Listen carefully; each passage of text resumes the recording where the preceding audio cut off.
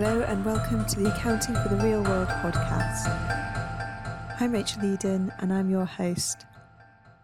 One of the difficulties we all have running a business is balancing keeping the business going, serving our clients, serving our suppliers, but also earning enough money to keep paying the bills. And it can also be quite difficult to start thinking about the future and planning ahead. And that's why I'm interviewing Mark. He's actually my own financial advisor and helps me make sure that I put enough money away in my pension. But as you'll hear from what he talks about, there's loads of other tips that are really important to think about, whether you're running a business or you're working for a charity or indeed you're in employment. So I hope you enjoy it and let me know if you've got any thoughts. Hi, Mark. Welcome to Accounting for the Real World. Thanks so much for being with us. I wondered if firstly you could share who you are and what you do. Hi, Rachel. Thanks for having me along. So I'm Mark Woodruff, and I run a local financial advice and wealth management business in Reading, but up and down the M4 corridor, really. Yeah, and I know I've found having you work with me as my financial advisor actually really helpful. So full disclosure, you're my FA. But I just wondered, what led you to set up in business rather than say continue to work for a bigger practice or be an employee somewhere else? Well, so as you know, my background as a qualified actuary, and I did that for trainee and qualified for about 15 years until 2018. There's a couple of reasons why I kind of grew out of that, if you like, and moved out of a corporate setting. I've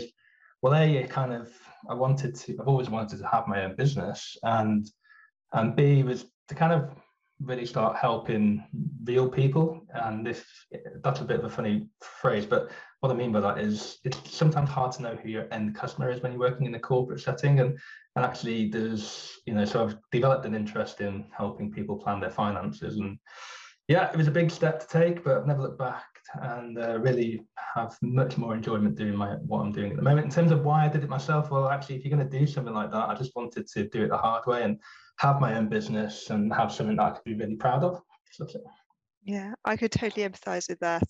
And I guess this is something which perhaps wasn't an issue for you, but is an issue for like most of us when we start our own business, whether it's as a self-employed person or just becoming a business owner, which is trying to get your own finances in order can sometimes takes a bit of a back seat to start with, or can take a little bit of suddenly all of that's on you. So I just wondered, what's your recommendation for what people do first when it comes to their own personal finances? Yes, well, so we have this system, a way of kind of prioritizing, really, called lines of defense. And I guess if I think about sitting down with anyone, I can use it in any scenario, whether it be someone very young or someone very old. Some people have already got through a number of the priorities already. Some people have got through none of them. Really, I guess to have a stable source of income is really important. So to have the health to be able to go out and work, to be physically able, mentally able, and go out and either run a business or run a career, either the two, because that brings money into the family to achieve all the things you want to. I think then, funny enough, the initial thing is the focus on if there are any debts or short-term debts, to have them in a really manageable state. They don't necessarily need to be cleared, but they should certainly be looked after and managed, under, not on obscenely high interest rates, being planned to be gotten rid of. I'd always say to have, if you can, just carry a mortgage, then that's probably the ideal place to be, because that means that you're effectively, not starting from a negative position, but starting from, building from zero. I think thinking about taking that one step further, then actually, if you're going to be that, to almost create your kind of emergency fund, so your rainy day fund, so if anything does happen, then you've got some money to fall back on. There's a range of opinion, it can be 3, 6, 12 months worth of outgoings, but some monthly, some amount of money that can cover off a level of, seeing you through rainy day periods. It's kind of like part of the reason why the furlough scheme came in, because obviously it's not easy for business owners or to be able to plan to keep 12 to 18 months worth of pandemic money to one side. So it's actually, the reason why we've had all the government interventions, because they recognise that actually it's a bit of an unfair scenario. So Yeah, that makes total sense. Rather than just sort of immediately jumping into putting loads of money in your pension, actually thinking what happens if, if something does occur, whether it's illness or, as you say, for lots of us, we had a moment of a sort of a crunch point the first half of last year in 2020, having that cash available, that's a really good sort of starting point. And I think quite nice and quite realistic as well for people, because I think sometimes I've found people expect the financial advisor to immediately jump in and say, right, put all your money in a pension. And actually, you've got to take that wider view.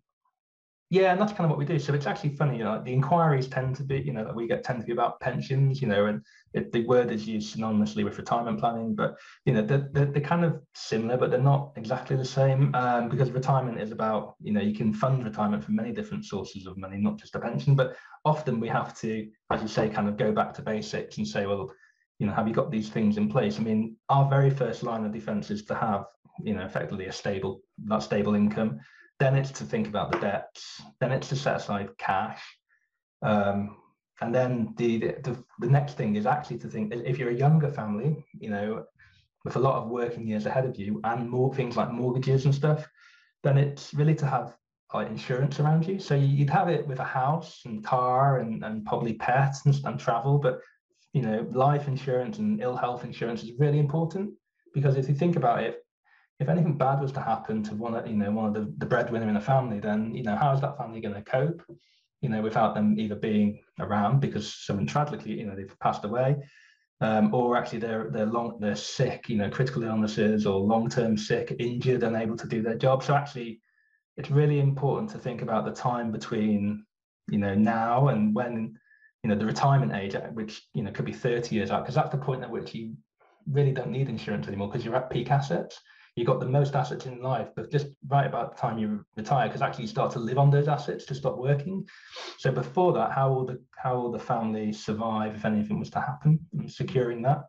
Beyond that, we then look to actually we've got the basics in order, and then you think about investing in pensions and ISAs, and all this can be done in parallel. It doesn't have to be sequenced. It can be done at this at the same time, but it's making sure we cover off those four, I think there's kind of four lines of defense: cash, insurance, and then medium and long-term investments. There's no reason why everyone shouldn't really have that in place, to one degree or another. And then beyond that, there's other things beyond that. They're the kind of building, they're the staples. Beyond that, there's further things that can be considered, but that very much depends on the scenario. It could be someone receives an unexpected windfall, inheritance, or there's some unexpected, boost in the business or career, and but basically, cash, insurance, what I'd say medium and long-term investment. So medium term being things like ISAs, invested ISAs, long term being things like pensions. There's no reason why everyone shouldn't at least have considered all of those four things. And you say everyone, do you think there's a optimal time in your life when you should say, right, now is the time to sort this out? Or do you think it should be done as early as possible? Or do you think it changes over time? What's the timing on this, do you think? Well, actually, so there's a couple of things. So there's the impact of well-being, and we're all quite aware of well-being, especially mental well-being, mental health. So I see that there's three different types of well-being. There's mental, physical, and financial. And actually, any one of those three, if not kept under control or kept in check, can kind of have real bad impacts on you, whether it be physically, emotionally, at home, in the workplace.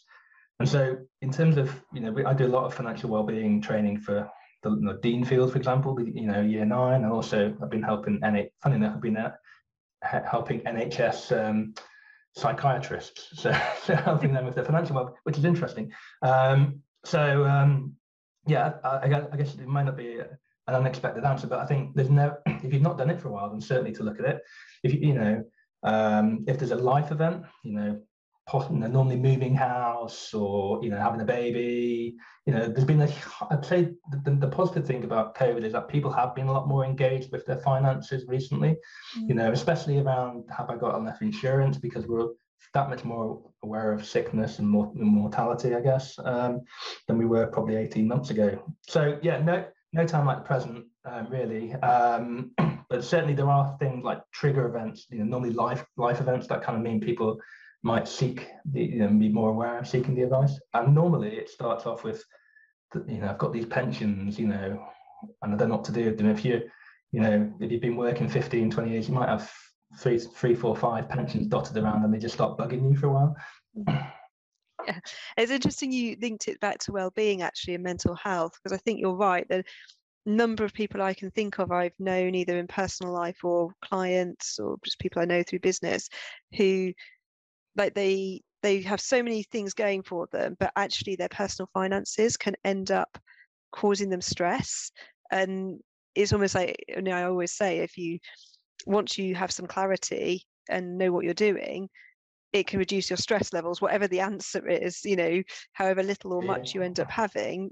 At least if you know, you're going to be less stressed.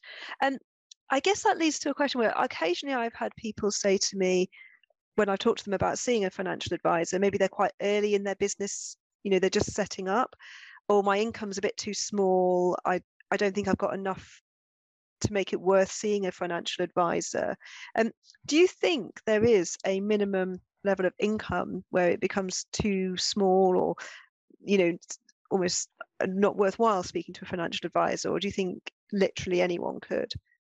No, I mean, I think that there's a well-known advice gap in the UK where actually people are underserved in terms of financial advice, and it's because they have inhibitions about what it means to work with a wealth manager. Now, I'm not a huge fan of the term, if I'm being honest. That's why I call myself a financial advisor, because that's actually what I'm regulated to provide, is financial advice.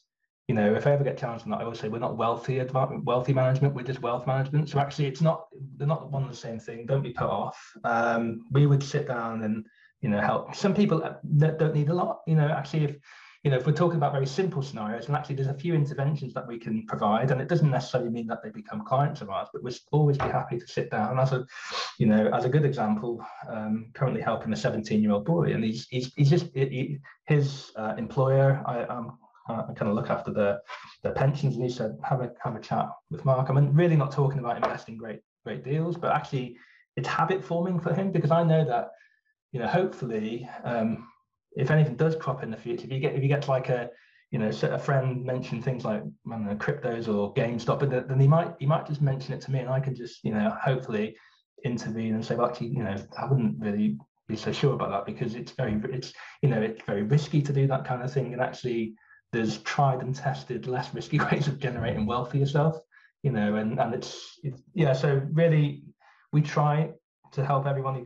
comes our way. That's no problem at all.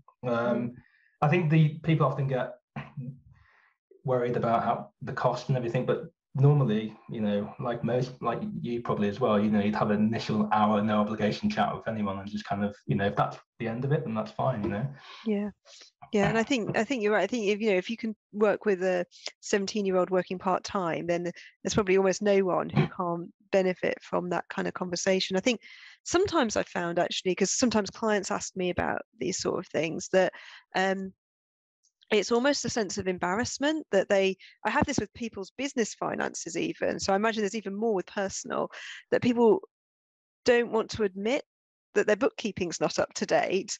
So they might not want to admit, actually, I might seem like this really together business person and I'm really successful in my professional life, but I've not got a pension sorted, or I don't really know what I'm doing about insurance, so I've got this debt hanging over me.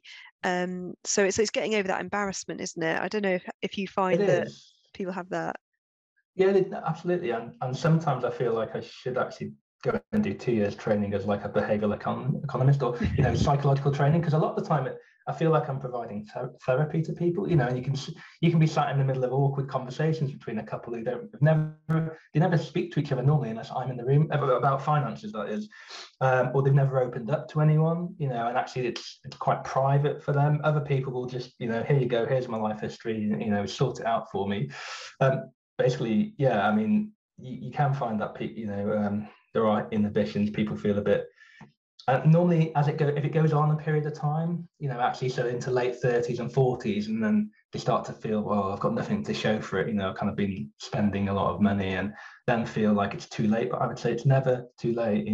There's a good example of without we're trying to be fairly anonymous, but there's a client probably early 60s I've got a plan to try and get finished up with work by 70. Now it's really hard for that person because they've not always been in the UK, and so they haven't got a lot of state pension entitlement.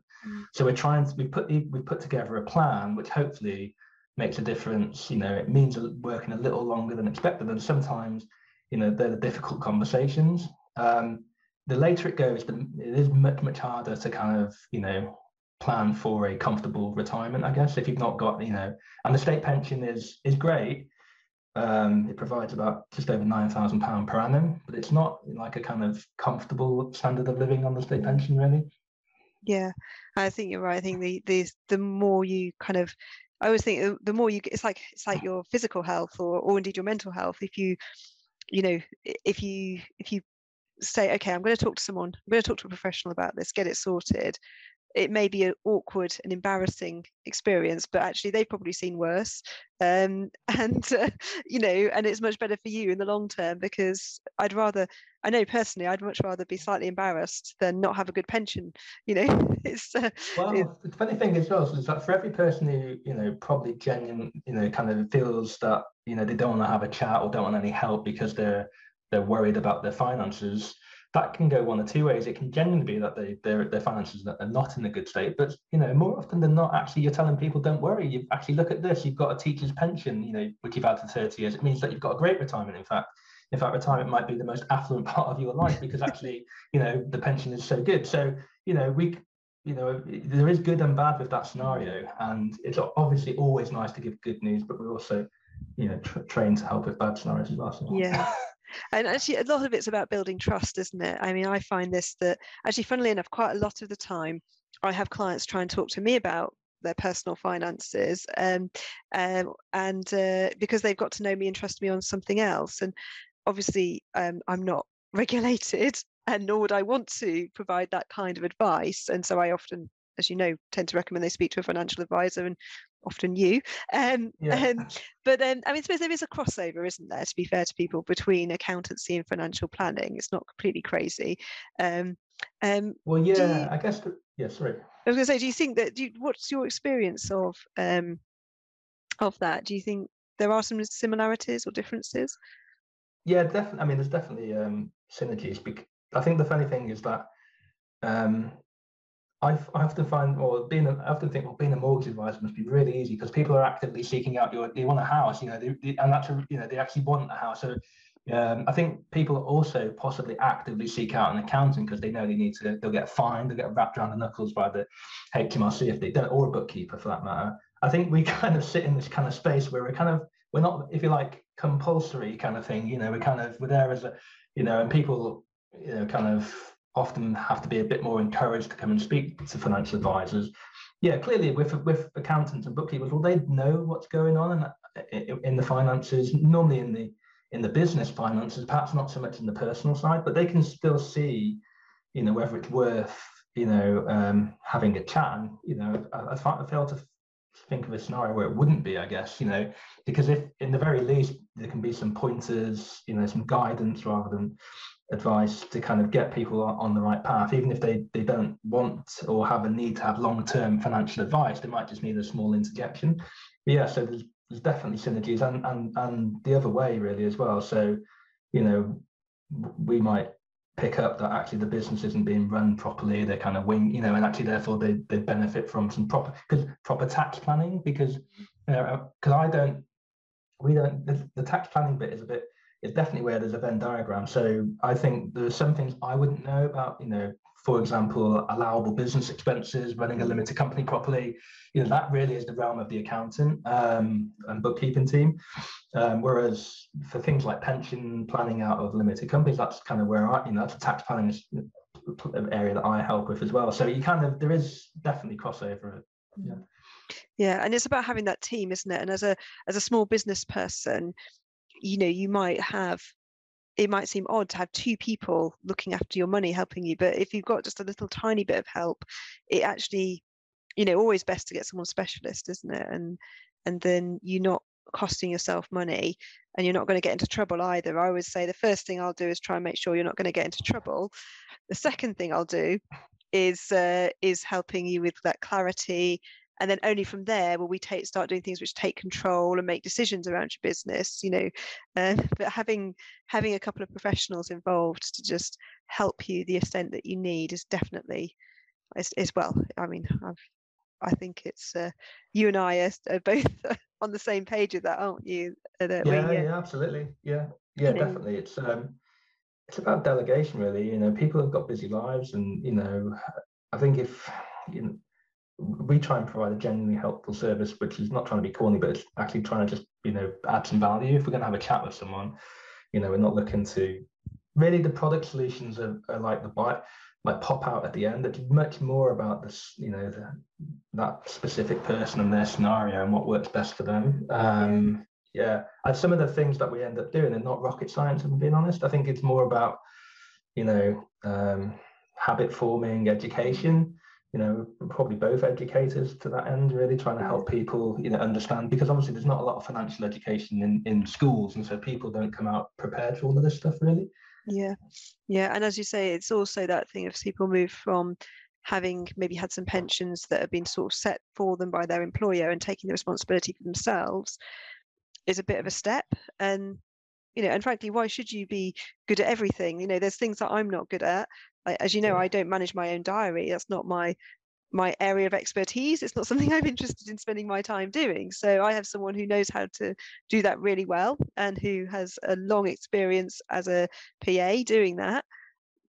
Why try and do something that someone else can do for you better if it frees up your time?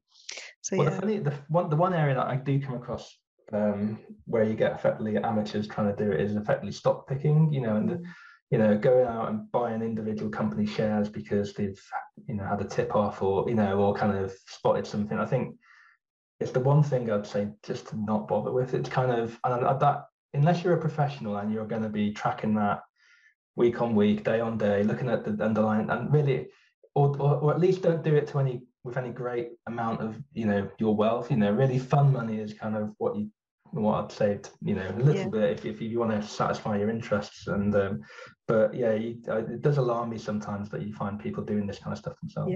Like treat it as a hobby. Don't put your house on it.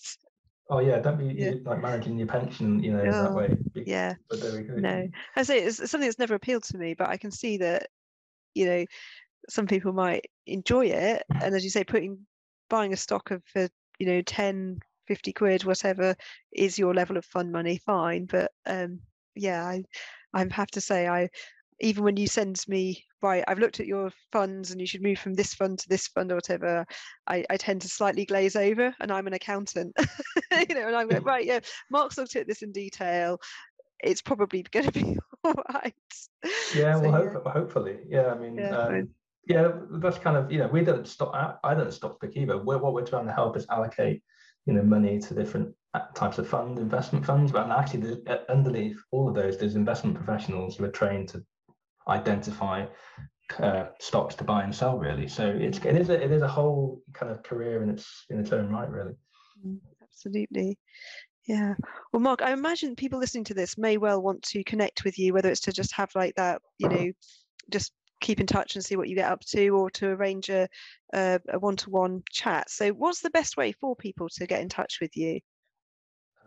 Well, so I guess LinkedIn. So, I'm kind of on LinkedIn quite frequently. We've got a new website which you can have a look at. I don't know if you're going to put that link. Yeah, I'll put the link in the notes. Yeah. But the other way is just to ask you, I guess, because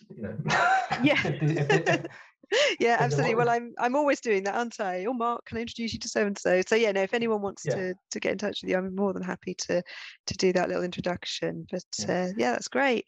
Well, thank you so much. David, I was going to say the other thing just to mention is that I'm always happy to do financial wellness training. So actually, I'm trained to give the content out. We've got 4 different types of sessions for people all the way from the 20s all the way through to the late, pre-retirement. So always happy to do that too. Yeah, and I think that's so important, as you say, because people's well-being, we may not think of it always, but actually when people think about their own experience, often your sense of well-being is linked to your financial security and feeling on top of that side of things, whether you're someone who's motivated by money or someone who's not at all motivated by money. Actually, financial security and financial well-being is so important. So I think, yeah, those training sessions are so useful. Thank you so much, by the way, Mark. It's been really helpful, and I hope that that's has been useful for people listening in, that you can sort of see why having an IFA, having a financial advisor, just help you out and make sure you're on the right track, can actually be really good, not just for your future self, but also for yourself in the here and now, feeling comfort and well-being about your finances. Yeah, absolutely. Yeah. Lovely. Thanks, Mark. I hope that helps. All right. Thanks, Rachel. That's great. Take care. Cheers. Bye-bye. Thanks for listening to Accounting for the Real World. Don't forget to subscribe wherever you get your podcasts.